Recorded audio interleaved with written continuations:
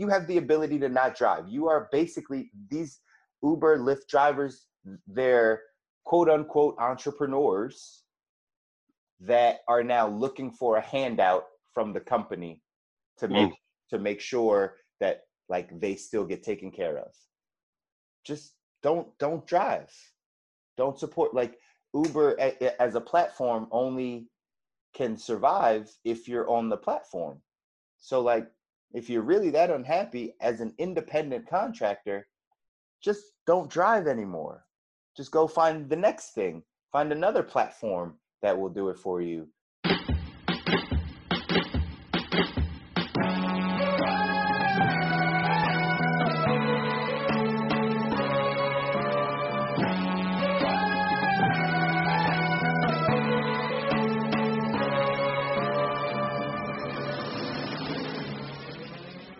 Welcome to the Perspective Podcast, where we embrace open dialogue from different perspectives about entrepreneurship, relationships, and education. And this open dialogue is needed, especially today, as we live in a Twitter finger society where everyone seems to care more about getting their point across than they are about hearing the other person's perspective.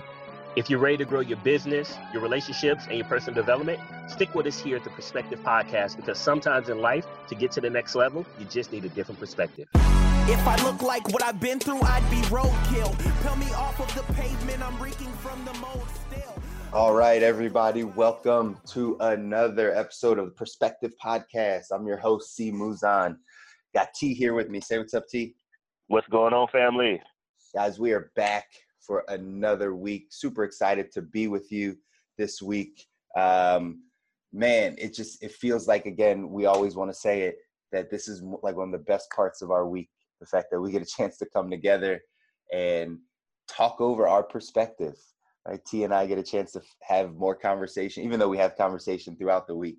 But today, when we get together to record this podcast, it's just exciting that we get a chance to talk about it. So we're excited for another episode this week. And we're going to do something a little bit different this week because we had some other ideas. We actually couldn't figure out which topic we wanted to give our perspective on. So we said, you know what? Why not do a bunch, right? Why not give our perspective on a bunch of topics? It's like going to be like a 10-hour Gary V.S. podcast. Let's go! It's going to be the mega podcast, right? The mega podcast. We have you guys locked in for the next 7.5 hours, and hopefully you guys enjoy it now. We are not going to go that long, but we do have some topics. Hey, we should do that once, though. We should just try to see what's the longest recorded podcast ever, and we should just blow it out of the park. Because you said that, T, we're definitely going to do it now. Because you brought up that idea, I'm all about it. Let's actually look it up, like in the Guinness Book of World Records type of thing. Yeah. And see, like, hey, who recorded the longest live podcast or just podcasts in general, and see what we can do there, because that might be interesting. That could be a lot, that could be fun, because there's enough topics that you will just go on and on about. I think that'd be exciting. That would be exciting. It would. I think we can execute on that, and because you've heard it here on this podcast, you're going to see that happen. There you go. Right? That's how T and I work, right? There's an idea thrown out, and then what happens? We execute on it, because what's an idea if you don't execute on it, right? Boom. So that's what we're going to make happen in the future. But today, we're going to do a rapid fire. We're really not going to keep you 7 hours. It's going to be a normal podcast show, but we're going to touch on some things. We're going to touch on some topics. And we're going to go back and forth and see each other's perspective on these topics. And if we go a little bit longer, we'll go a little bit longer. But this should be fun, right, T? I'm ready. Let's do it. So rapid fire. Rapid fire. This is going to be a show called "What's Your Perspective?" Right? What's your perspective? And let's start with like one of the first topics. One of the first things. I'll start off, because this is something that's been on my heart for a bit, and I'm actually getting more vocal about it. So for those of you that obviously have been following us and are in our community, you know, T and I individually put out content and one of the things I've been putting out content around is the education system and how much I believe the education system needs a massive overhaul and needs to just be changed completely, because it's one of the only industries. It's one of the only industries that hasn't changed in the past 50 years. I was talking to somebody recently and they said that, or maybe I was listening to a podcast or something, and I remember them saying, if you walked into a classroom 50 years ago, it would look exactly the same as if you walked into that classroom today. The only difference is there's no chalkboard. It's a whiteboard or a smart board. That's about the only difference. And when they said that, I was like, that's very true. Right? The classrooms look exactly the same. So the question and the topic that we're going to start with is this notion of homeschooling, and how popular it is to actually homeschool your children, and how popular it's gotten specifically in the United States over the past few years. I have a graph that I'm referencing, and I apologize, I'm not sure where this graph is from, but it came from, it's a 2017, it looks like, study. And it said in 1990, which is basically almost 30 years ago, the number of homeschooled families or homes, it said in the thousands, let's say it says 275,000 homeschooled kids or houses in 1990 in the United States. In 2016, if we fast forward, 2016, 2.3 million homeschooled households in the United States. So from 1990, we went from 275,000 households that homeschool to, 26 years later, 26 years later, 2.3 million homeschool houses in the United States. T, what's your take on that? That's a jump. I'm like sitting here like trying to like wrap my head around the numbers. 275,000. You said to 2 million? Over 2 million? To 2.3 million in a matter of 25 years, from 1990 to 2 million people. To 2000. 2 million new families. Now, now somebody's going to say, well, we have more people living here. So I get that. But that is a lot of people saying, you know what, I don't trust the school system. Yep. That's exactly, I mean, if you just ask me, like, we're doing a rapid fire thought, that's a bunch of people that don't trust the school system because it's not conducive. Now, that also is, now we do have to take this into consideration. We live in an information age, and we live in, I call it Twitterverse, right? Where many people think they know more than the next person anyway. So I believe that is playing into it as well, where in 1999, right? No, 1990. 1990, excuse me, right? 1990, there was still, and then let's go back 30 years before that, 1960, right? There was a different level of respect for teachers, right? Like people, what was the top professions or respected professions, shall I say? It used to be, doctor, lawyer, teacher, right? Like that was like, it was up there in the respected. Over the years, teachers aren't respected. Sure. If you talk about classrooms ain't changed much, I would argue teachers' pay ain't changed much either, over the last 30 to 60 years.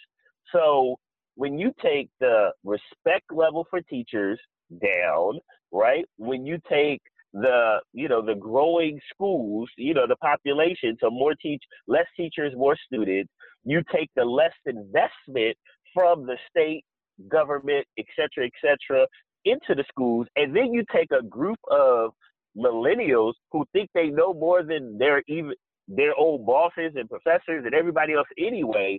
Oh, that's a recipe for they're not going to teach my kid anything. Yeah. right? And I think it becomes like a self-fulfilling prophecy, right? It's kind of like, for example, in school, the smart kids, air quotes here, right? Like they get all the right grades, they get better courses, they get better teachers, they get more enhancement. The students that don't do so well get less services, less support, and then over the summer, the kids that are getting all the great grades are encouraged to do more. The other kids, the other students, the teachers are like can't get rid of fast enough, and then you just over the course of time continue to just have this huge gap continuing to happen. And parents are like, you know what? I don't want that. I don't care for that. I don't see how that's going for my kid. I'll just do it myself, right? I'll just do it myself because I can work at home and do little Billy's classwork for the first 3 hours of the day and still run my business from home. And I think I'm smarter than the teacher anyway. Yeah. So I think that's a recipe for it. And I think it's going to be even a growing number of that even more, or it's going to consolidate differently, meaning like you're going to have like a lot more online schools pop up where parents are quote, quote, homeschooling, but they're just going through online curriculums with their students. Yeah. So I think it's going to hybrid off, in my opinion. Yeah, cyber school is going to definitely get big and will continue to get bigger. But I think this just, and I think you hit the nail on the head, I think this just speaks to the fact that people have lost confidence in our education system. And it just shows over time that this has been a problem, not just now, but obviously going back to, you know, I didn't explain the entire graph, but there's a big jump in the 90s. From 1990 to 1997, it goes from 275 to 1 million. Right? So all that happened in a 7-year span in the 90s. 3 times. Yeah. So obviously, right, there have been issues with the education system. I wouldn't even point to the fact that obviously lives have changed. That could also come into play. Let me say that. It could come into play that our society has changed with the second parent going to work.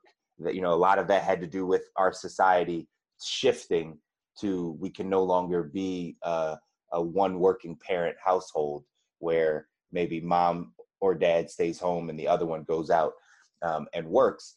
As we've transitioned to this dual income household, this 2-parent income household, maybe that has had something to do with scheduling and you know, raising their kids. But in my mind, that would do the opposite, right? That would send more kids to school than it would keep them out of school. So that's what I was thinking. yeah. So I really think that it does come down to just our society losing faith in our education system. It's happening more and more. It's something T, you and I have talked about, something me and my wife talk about, because what's the purpose of sending our children to a school if we're not confident that they're going to be equipped with the things that they need? Like when they graduate, like what's the purpose of it?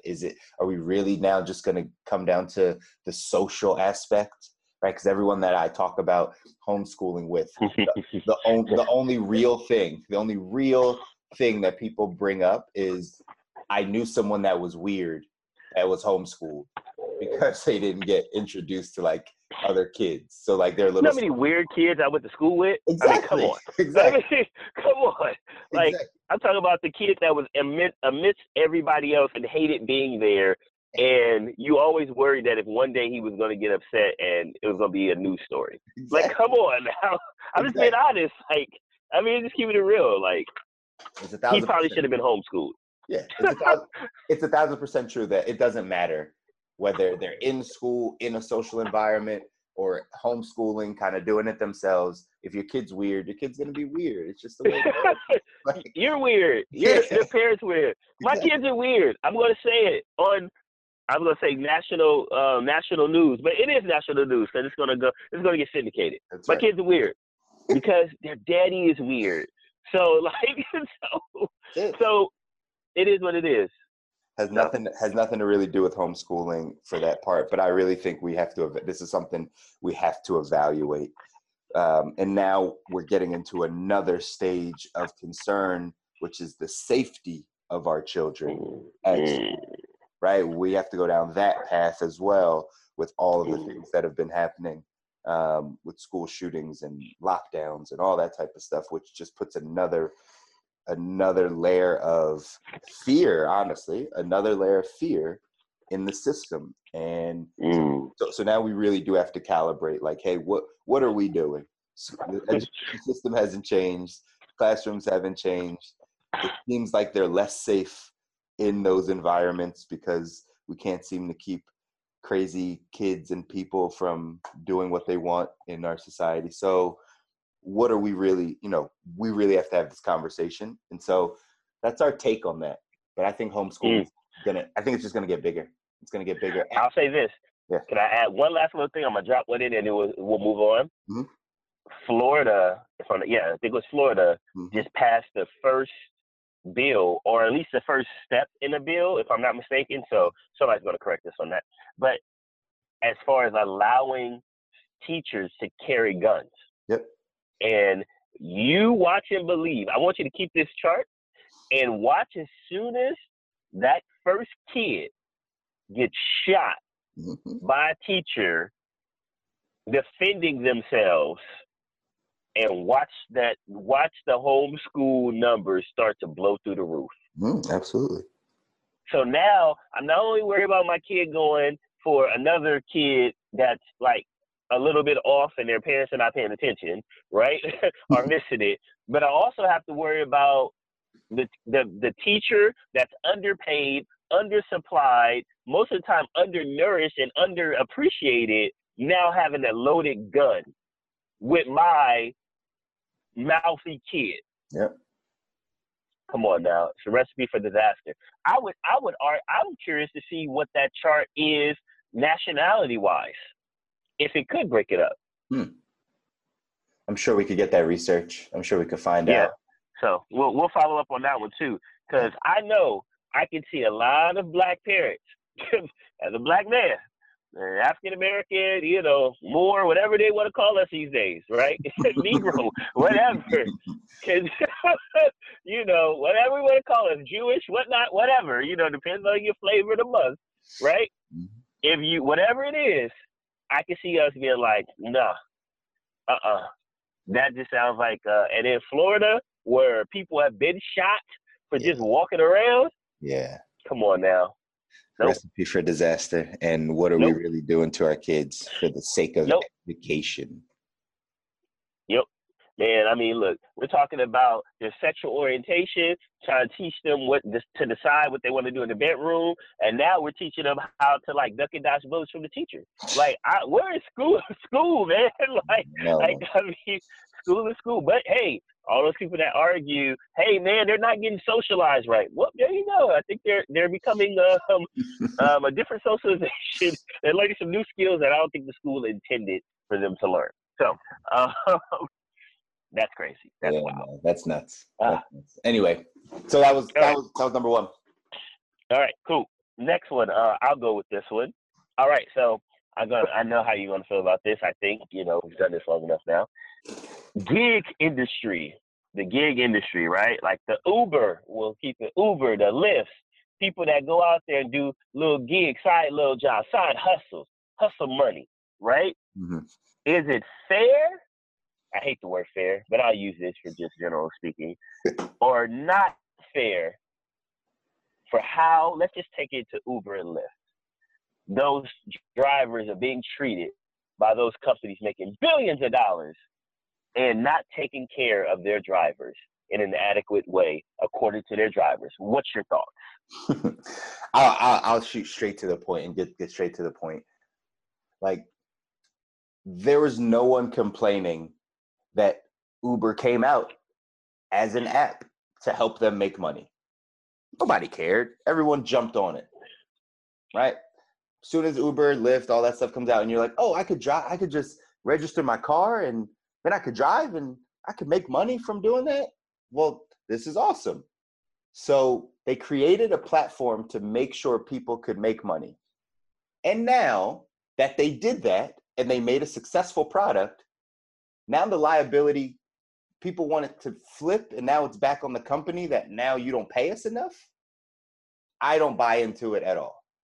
I don't buy into it, not one bit, because when you step into this 1099 world, you are an independent contractor. Mm-hmm. You are an independent contractor. That is your title. You have the right to not drive. No one's forcing you to do anything. Just because it's not as good as it was, because the company has to make more profit or whatever they want to do with it, like, you have the ability to not drive. You are basically, these Uber, Lyft drivers, they're quote unquote entrepreneurs that are now looking for a handout from the company to make sure that, like, they still get taken care of. Just don't drive. Don't support. Like, Uber as a platform only can survive if you're on the platform. So, like, if you're really that unhappy as an independent contractor, just don't drive anymore. Just go find the next thing. Find another platform that will do it for you, right? Should everyone get a livable wage, a fair wage? Like, sure, right? It doesn't make sense. I'm not super insensitive that, like, somebody has to work 4 jobs and live on welfare. And then there's people at the tops of companies, right? The Uber IPO, what they got valued at, what, 8.4 billion or something like that, right? So they're making money. Clearly, they got valued really high. I understand there's a discrepancy there, but I'm just not into any complaining. I'm not into anybody, especially if call yourself an independent contractor or self-employed or an entrepreneur. I don't see where we need to start complaining to the company that they're not paying us enough. Just either drive more or don't drive at all and find another gig to do. And that's your right. But I don't think you should change anything. It comes down to, like, whining and complaining. And again, there's no room for that if you're really trying to grow some sort of revenue business at all. So that's my take on that. I like it. So I think this is where it happened. To your point, I agree. It started off as the side hustle, right? It was, hey, on my way home from work, I'll pick up a couple people on my hour drive home and make, an extra 30, 40, 50 bucks on my way home every day. Adds up. Or I'm in between jobs. I have a car with a note. I need to cover it. Or, hey, I'm not legal here in the United States. How many of those have been your Uber driver? I'm not legal here in the United States, and I need something that I can do. And as a 1099, I don't have to show all this employee documents, I can drive, right? And and then what happened was, it got so good for the early adopters that everybody jumped on board. And everybody jumped on board, like everybody, but you know what I mean. A lot of people jumped on board, not everybody. I don't drive, right? Right? And then now it's like, hey, you know what? This can just be my job.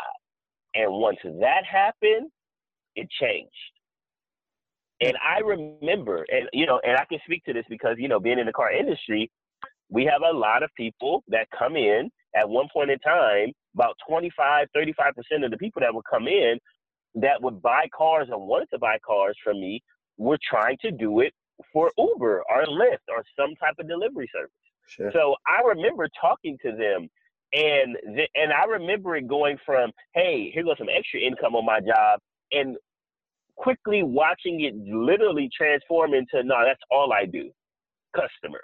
Yep. And I remember over the months and few years watching the difference from, no, this is what I add to, no, this is what I do, because it gives me flexibility. And I think once that happened, once you had that wave of employees say, that's my new job, and I can control my pay, now I want the same rights as what I just had over there. They started treating it like a job. That's literally it became a job. Became a job. And so they started to make demands like it's a job. And they forgot that it's not a job. They're on a 1099, meaning they're an independent contractor. That platform that you chose to be contracted with doesn't owe you anything. You Nope. signed the terms and conditions. You signed Yep. you signed up for it, and now you want to There you change it because it's your only stream of income. Well, that was your that was your decision. And you know, it's interesting because there's two parts to it, right? Like, and this is where you have an employee trying to do an entrepreneur type thing with the wrong mindset. Truly, and we keep saying that because it really is. Because I use Uber quite often and or Lyft for work, right? Like, you know, when we're out of town and traveling or just whatever, we use it, and we have a corporate account. And one of the things that's interesting is you listen to people, they're like, yeah, they don't hardly pay us anything anymore. And then in my head, I'm just like, because I'm not going to argue with somebody driving me around, right? in my city, I'm just like, well, as a business, because the rideshare industry has been doing so well, there's more competition now. And with more competition now, they're going to have to lower their margins, because now when I go on, that $2 difference between Lyft and Uber might make the difference between which company I pick. Absolutely. Well, who's going to pay for that $2 difference? The company's not going to eat it every time, right? Just so that you're okay. No, we all going to take a eat. And guess what? Because I'm at the top, I'm going to dictate who's taking the two. I might just make it on you, right? Because there's enough people that want my service that, hey, if you don't want to drive, somebody else will. And that's where we are now. Somebody quits driving, then guess what? Then there's another 10 people that are waiting to drive. Yep. And then that's like me and you selling, you know, waffle cones out on the street for people to buy ice cream, right? Like, you know, like we selling, you know, waffle cone ice creams or whatever. And then it's just us, and we're making all the money. And then 100 new people say, man, they're making a lot of money. Now there's 100 people on the same street as us selling the same thing. Mm-hmm. Like, we're going to have to figure out a way to keep revenue coming in, right? Like, and we're going to have to figure something out, because there's more competition, period. More competition. So I just think people don't understand business. That's really what it comes down to. I just don't think people understand how business really is supposed to work. As you make more money in business, like, for some reason, there's a thought that people think that, like, more money is just going into the pockets of the owners. Like, that's just, well, now they make more money, so they're taking all of it. And that's not really what happens. Yeah, of course, they probably get a raise, because for anyone that has ever built a business or is in the process of building a business, there should come a time that you go from not being able to feed your family because you've invested everything in the business to making income for all of the success that you've had. Like, that's just, that's natural.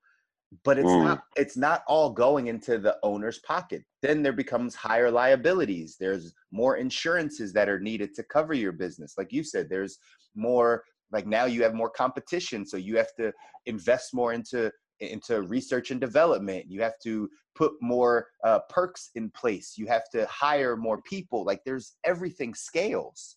Just because the company starts making more money doesn't mean that it's all profitable money. Because there are other things that they have to focus on. And I wish the employee-minded person understood that. Again, not being insensitive that, like, you can't live off of your wage. I get it. But every dime that, like, starts to flow into a company doesn't all just go back into wages, right? It's just not the way it goes. Trust me, me and Chris have our own businesses, right? And you guys have watched the evolution, you know, at least listen to the evolution of me. That, like, look, I'm having my greatest month ever, and it hasn't it's translating, but it's a lot of it's going back. like, you know, like most of it's going back. Like, there's big wins, but they typically happen on the flips, but we're not gonna get into that. Like, right. You know, that's down the line. That's a different podcast episode. All right, your turn. Go next. You're next, right. So we can stay on this forever. Gig economy. All right. So next one. This one is a little bit deeper, but I'll tell you, it's something that's prevalent and been popping up a bunch in our society. And had a little bit of a conversation about it with my wife. So I figured I'd bring it out to you guys. But the importance of talking about our traumas in life. Right. I just recently saw an interview with Common, the artist, Common, and he put out a book. And in that book, he had talked a little bit about being sexually molested as a child. And it just led, and what was interesting about the interview was that he started to say he has a 21-year-old daughter, and having to tell her for the first time, even though she's an adult, like, was difficult. And then the conversation that they had as far as like, hey, I'm proud of, like, she was proud of him for being able to like step out and talk about it. And it just got me to a place of thinking like, man, what the importance of us really talking about the things and the experiences and the traumas we've had in our life as children or as young adults, that how important is it to now talk about it, one, in the open, two, talk about it with our children. Some people say it might be too, like, there's times when it's too early. Like, is there a certain age that certain people that we should talk about certain things with our children? Is it a maturity level that they have to be? Is it even right to talk about our traumas and be able to express it somehow, so either the world knows so we can get healing from it, or our children know so they don't maybe experience it? But it's a topic that I've seen come up a little bit more frequently in the past, I would say, like maybe 6 months or so. And I think our country is getting more comfortable with talking about it. But I'm curious what your take is, if you think it's a good idea, if like, just kind of what's your take on that? Well, it's an easy answer for me. 100% you should talk about it. Yeah. Now, I think the timing of that depends on every single person, right? I have a saying that I grew up with, that no one person knows every single thing about me, right? Sure. And I don't know if that's the best thing for being married. Like, I'm just being honest, like, and so that comes down to like comfortability, right? There are some things in my life that I never talked about until I got after 30. Yeah. Right? That happened to me, or that I saw happen, and how it internally caused trauma. Sure. Right? Like, you know what I mean? Because there's different types of trauma, as we all know. But generally speaking, yes, I think we should all talk about it, but in our own due season, right? There's been times where I said, no, I'm never going to say that. And then I get in a different place in my life, and I'm like, okay, I'm okay now, right? And I think once you get to that I'm okay now spot, I think that's when it's I think, in my opinion, it's God speaking to you to go ahead now and be a blessing to somebody else, because somebody else is going through that as well. And so so I think that's the biggest, thing for me. So yes. Now, there is this notion that you don't say something because the person's still around that caused your trauma, and you don't want to bring up anything else later, Sure. right? And cause heartache on them. And my harsh but from the gut, they weren't thinking about that when it caused the trauma. Yeah. So, uncle molested me, but he's the favorite uncle of the family now. Well, guess what? Favorite uncle of the family now, 40 years later, you're not probably going to be the favorite uncle anymore. Exactly.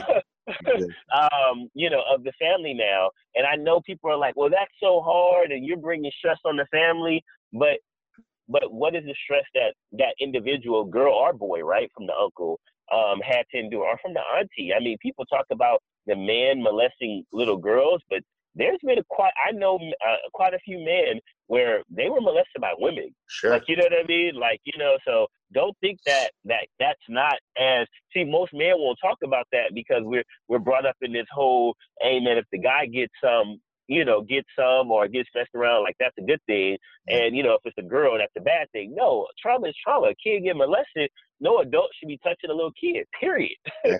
Yeah, you know what I mean? Man, woman, child, it don't matter. That doesn't, no. But if we're just talking about molestation, there's a lot of other trauma that we can go into, right? But yes, 100%, and in due season when you're comfortable, and quite honestly, so what if it's, and I know that's hard for some people to talk about it, but remember, if you really love somebody, I'll leave it here, and I want nothing else to say about this because this is very deep.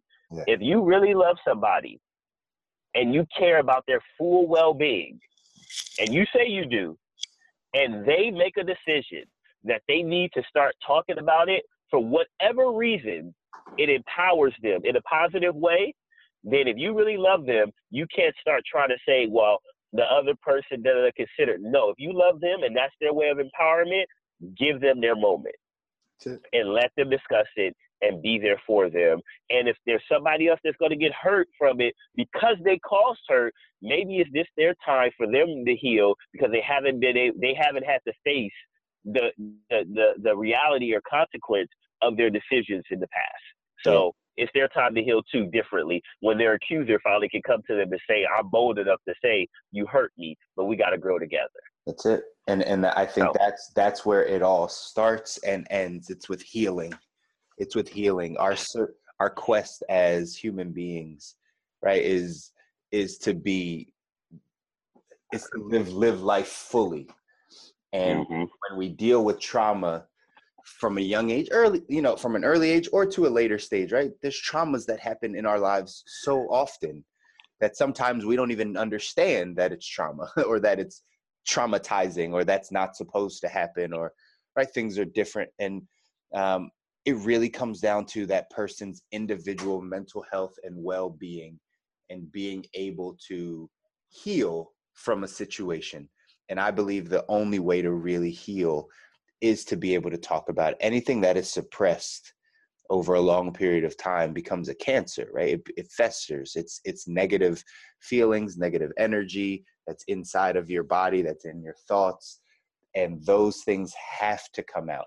In the context that they come out, that is situational, right? Whether later or earlier, or, whether you do, I do believe that telling your child if there's something that the family struggles with or the family has dealt with, that your child understanding some of those things maybe sooner rather than later is going to be important, just so that things don't get passed down. But at the end of the day, it's about healing, and however people can heal, they need to. And if it comes in the manner of speaking up and talking to someone about the trauma, I think that's going to be the best possible course of action, because it's from all those traumas that we start to shape our lives and make these decisions. And if we don't get healing,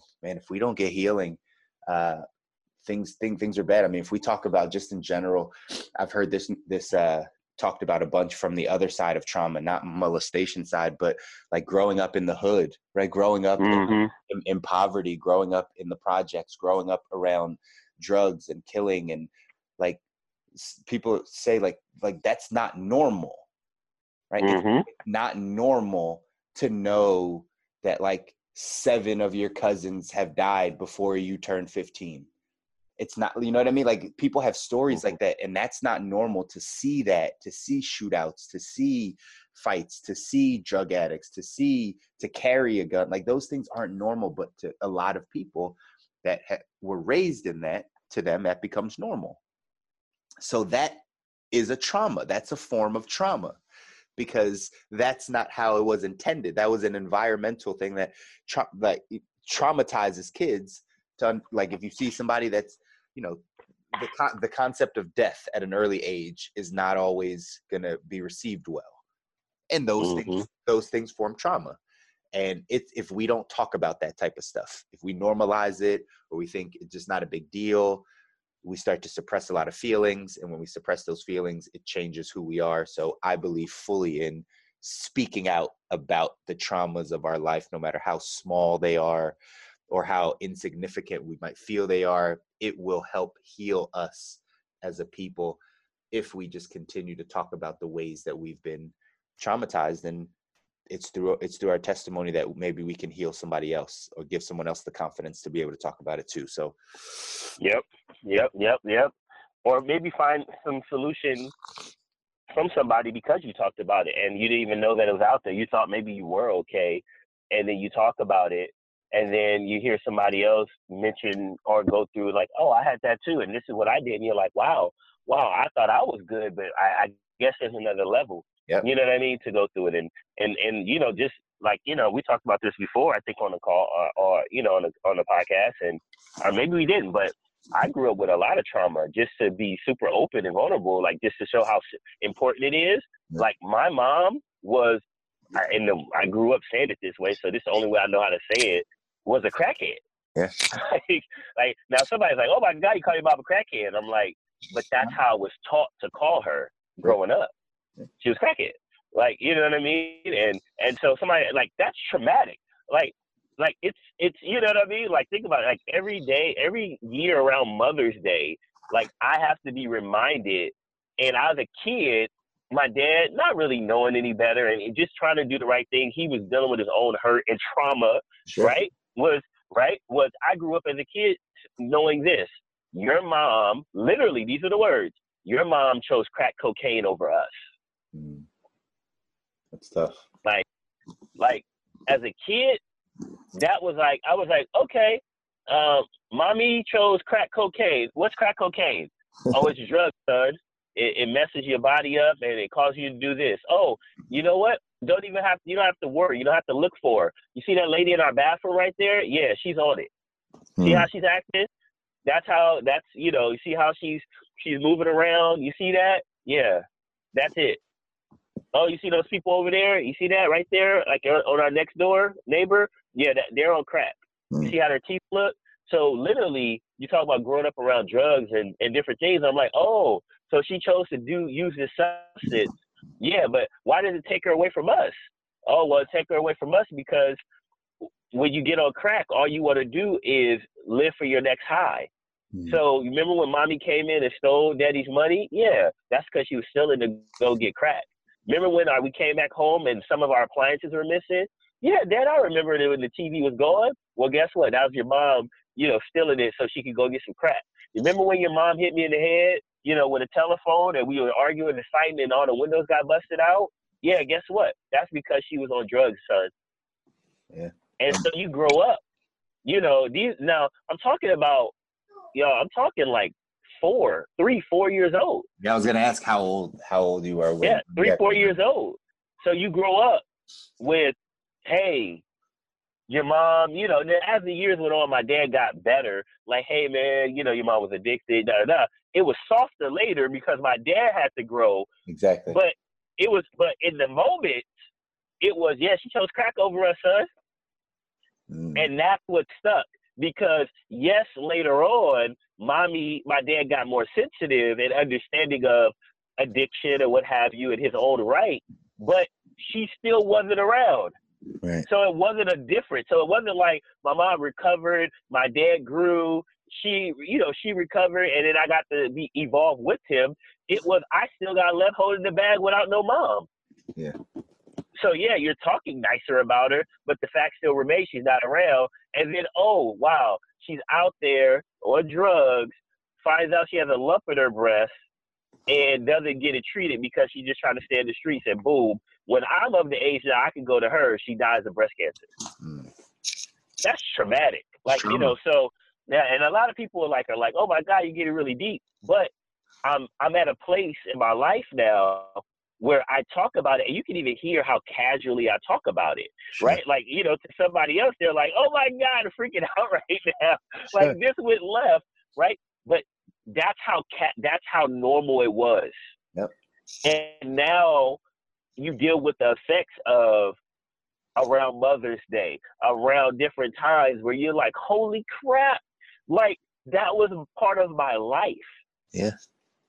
And so you got to be able to, right? And there's probably going to be somebody now listen to this podcast like, oh my God, I lost my such and such to drugs and da-da-da. I don't know how I deal with it and how you can seem like everything's okay. Well, guess what? I can help. I can give you something that I've learned to get to that place. I've been through the roller coasters and up and downs.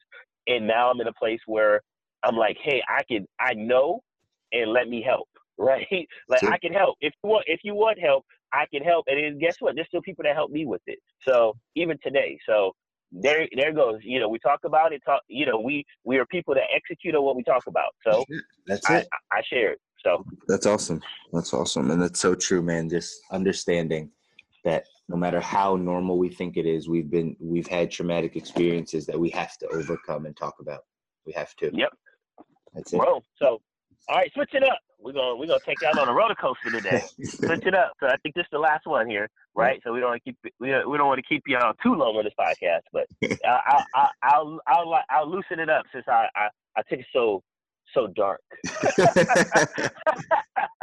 All right, so what we got here? All right, we're gonna switch it up to some basketball. Me and Chris love playing basketball. Probably be playing basketball together real soon. We can do something, figuring some schedules out there, but. We're gonna talk a little NBA here. All right. So if you're not into basketball, stick with us. There's a topic here. Now, would you rather be a champion, meaning you play for a team that won a championship? Let's say several of them, right? Like at least two, or three. Let's say three, and that's your Robert Horrys, right, of the world. That's your Derek Fishers, if you will, of the world.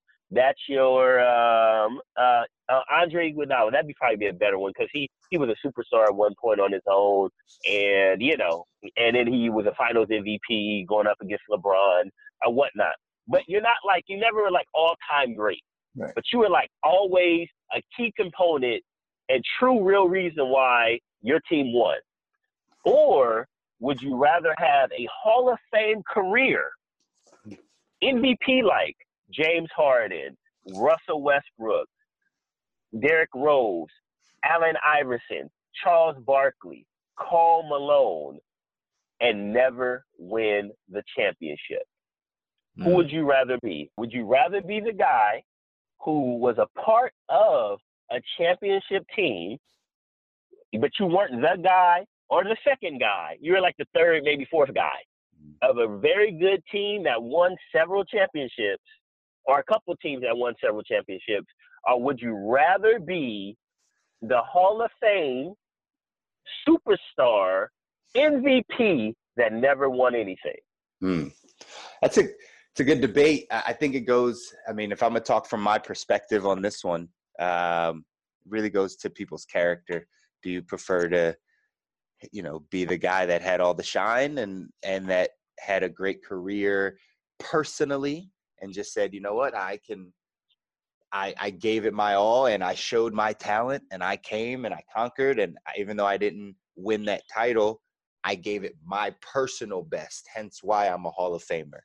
I gave it my personal best. I stuck it out, because to be a Hall of Famer in the NBA or in any professional sport, not only do you have to have longevity, you also have to play at a high level for a long period of time.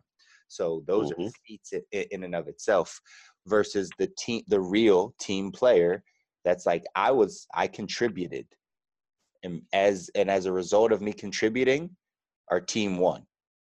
I would go with that route, even though and this is weird. You might think I would think the other answer, and in my brain, I don't know. Honestly, I really think I'm the team player type. I don't need to, even though I'm an entrepreneur, right? And I want to be a number one, and I want to be the head. It's more important for me to win championships. It's more important. It's more important for me to say, as a collective, we did what most people don't do. Most people don't win championships, just so everyone understands. Yeah, that's true. Yeah. Right? Yeah, that's true. Yeah. It doesn't matter. One team can win every year, and there's only 12 to 15 guys on the team, or girls on the team. So exactly. So it's not that everybody wins championships. That, to me, in the realm of basketball and sports in general, is the pinnacle. I don't need the accolades of I made it to the Hall of Fame. Even though that would be nice and you showcase your talent, I think it's about the collective. I think it's about winning the rings. I don't care that I wasn't the number one guy. I could be the number 4 guy or the number 7 guy on a basketball team that did my role consistently and contributed and had a great career and added value to every situation I was put in. And as a result, we won championships. I would be more content than if I was the Allen Iverson, Karl Malone, Charles Barkley that make it to the Hall of Fame without a ring. I don't know how that would sit with me. So I think I would be way more on the team. We won a championship. I have rings regardless of my role. I did something. That's how I would look at it. Now, okay, I like it. Now, what's funny is my initial thoughts is, oh, I'll be AI. Right? Because I'm like, hey, you know, like that's my initial like, you know what? Because it's funny, and I'll bring somebody up, but it doesn't correlate because he won. Floyd Mayweather, right? Floyd Mayweather said back in the day, I remember he said, "You can keep your belts, give me the money." Right? Like he's like, the trophies and these belts don't feed my kids. Right. Right? And so I get that thought process of, hey, look, I'm in the Hall of Fame. I was a max player outside of my rookie contract my entire career, right? I made the most money. If I'm a Hall of Famer, I also probably had the most endorsements. You know what I mean? I made the most money on and off the court. Yeah. Yes, I didn't win on the court, but my family won real big off the, outside of basketball because of my ability to just go out there and just pour everything, my whole life into this thing for 15 to 20 years. Sure. And that was my initial thought. So I'm going to cheat a little bit. But then I really thought, like, you know what? But the third guy or fourth guy in the NBA is still in the 1% of the United States earning. Like, right? Like, and with that being said, there is something that is empty. You hear in those guys' voices at the end of their careers. As much as all the accolades, some of them have even said, "I'll give it all away for just the win." You know what I mean? Just the win. And I think there is something that happens when you bond, a bonding that takes place when you win. So my initial thought was, when I was thinking about this, no, give me the Hall of Fame. But as I considered again right before the question, I'm going to go with the team guy. Yeah. Even though the team guy, because there's something special about being called a champion. And not because you just for the accolade, but there's something about coming together collectively and winning that I believe that just trumps individual performance. But that's just me. No, but it's the truth for anybody that plays team sports, right? You and I played ball together. We understand what it means to be on the team. Like people don't. It's so funny because I don't think a lot of people really calibrate what happens when you're on a team that plays, whether it's professionally or whatever. But like the amount of time you spend together. Mm-hmm. A lot of times people, and again, I'm guilty of it because I don't watch a ton of professional sports because I think it's more entertainment than it is substance, right? But at the end of the day, they're still a team and it's still their job. They spend so much time together, from practices to meals to road games to, like just an enormous amount of time together. And to then go from the beginning of a season where you're all coming together, learning each other, bonding, to get to the pinnacle as a team and say, man, we got here. It's just amazing, right? It's the thing that holds it all together. That's why I would take the ring over being, a superstar that's a Hall of Famer. I just prefer to take the ring because I know and I understand what it means to be on a team and the things that you have to go through to be cohesive enough to perform at that level, right? Because there's all the behind the scenes stuff that no one knows and talks about. Everyone doesn't get along on a team. Just so you guys know, right? Just throw that out. Like, not everyone gets along. Not everyone has similar personalities. Like, I remember for a fact, us playing basketball, like, there were people on our team that, like, pushed my buttons. Yes. Right? I remember grabbing one by the hair in practice and pushed it, and I was ready to fight, and they wouldn't fight me. And I remember I was like, I want to fight right now. Like, I don't like you right now. Those are real. Those are real things that happen in practices, and like words are said, and like it's not always fun and cohesive. So to get to a point where you've been able to bring that together multiple times and have, multiple championships and to really show your eliteness, I think it means more than just your individual career. Believe it. Even if it leaves $100 million worth of earnings on the table over 15 years? That's a large number, T. I don't know. but that's what we're talking, right? Because we're talking max deals every 3, 4, or 5 years.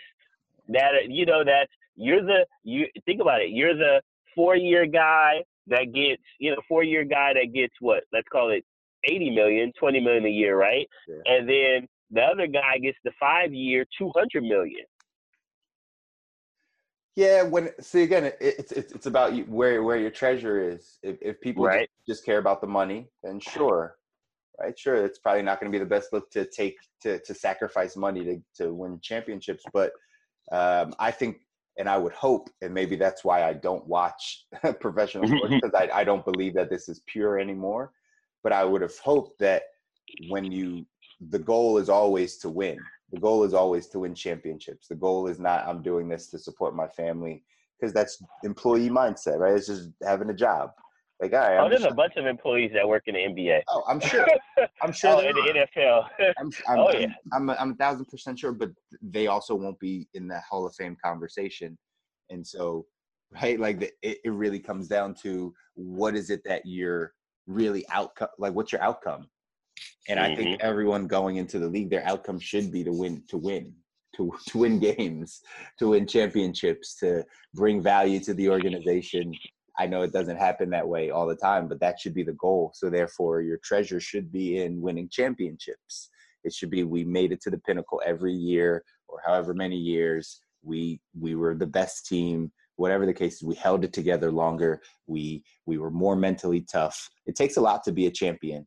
And so I think I forget who it was that said it. One of the coaches in the NBA, after they just lost their series, said, like, that's why they're champions. I think they were talking about Golden State.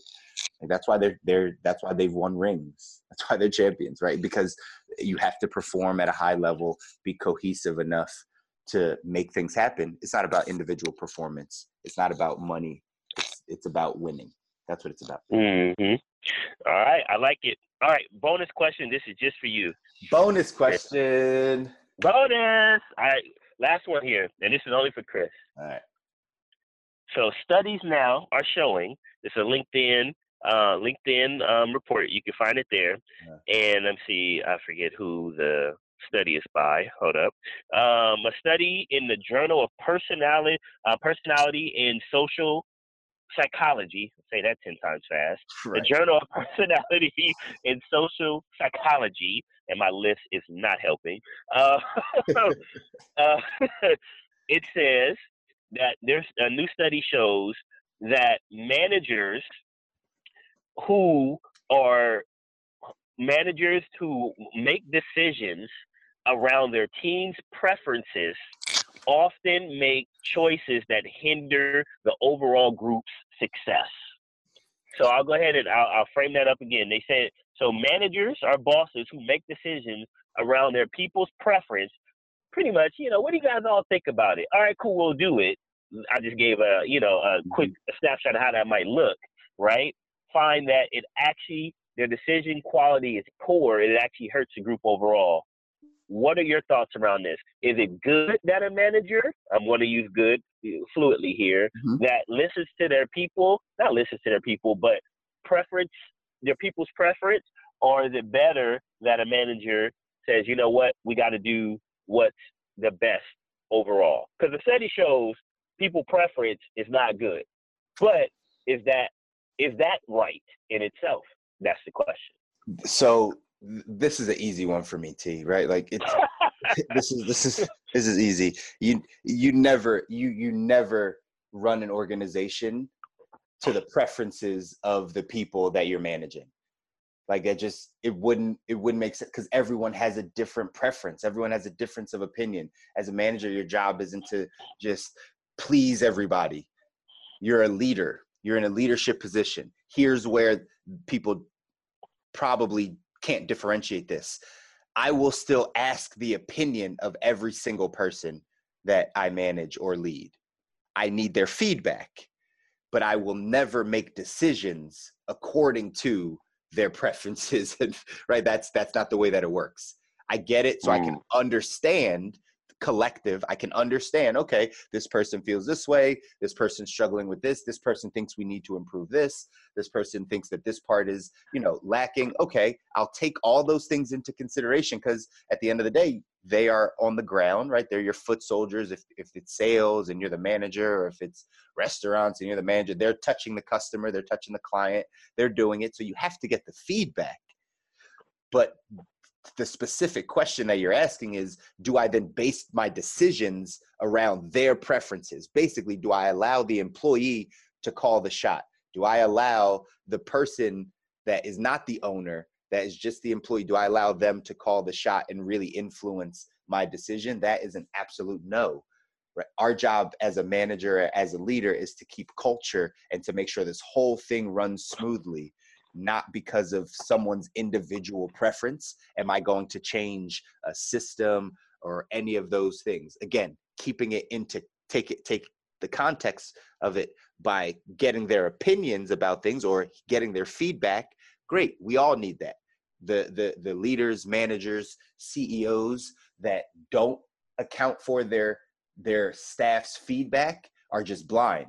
They don't have a pulse. They don't have a pulse of their team. I always say this in leadership.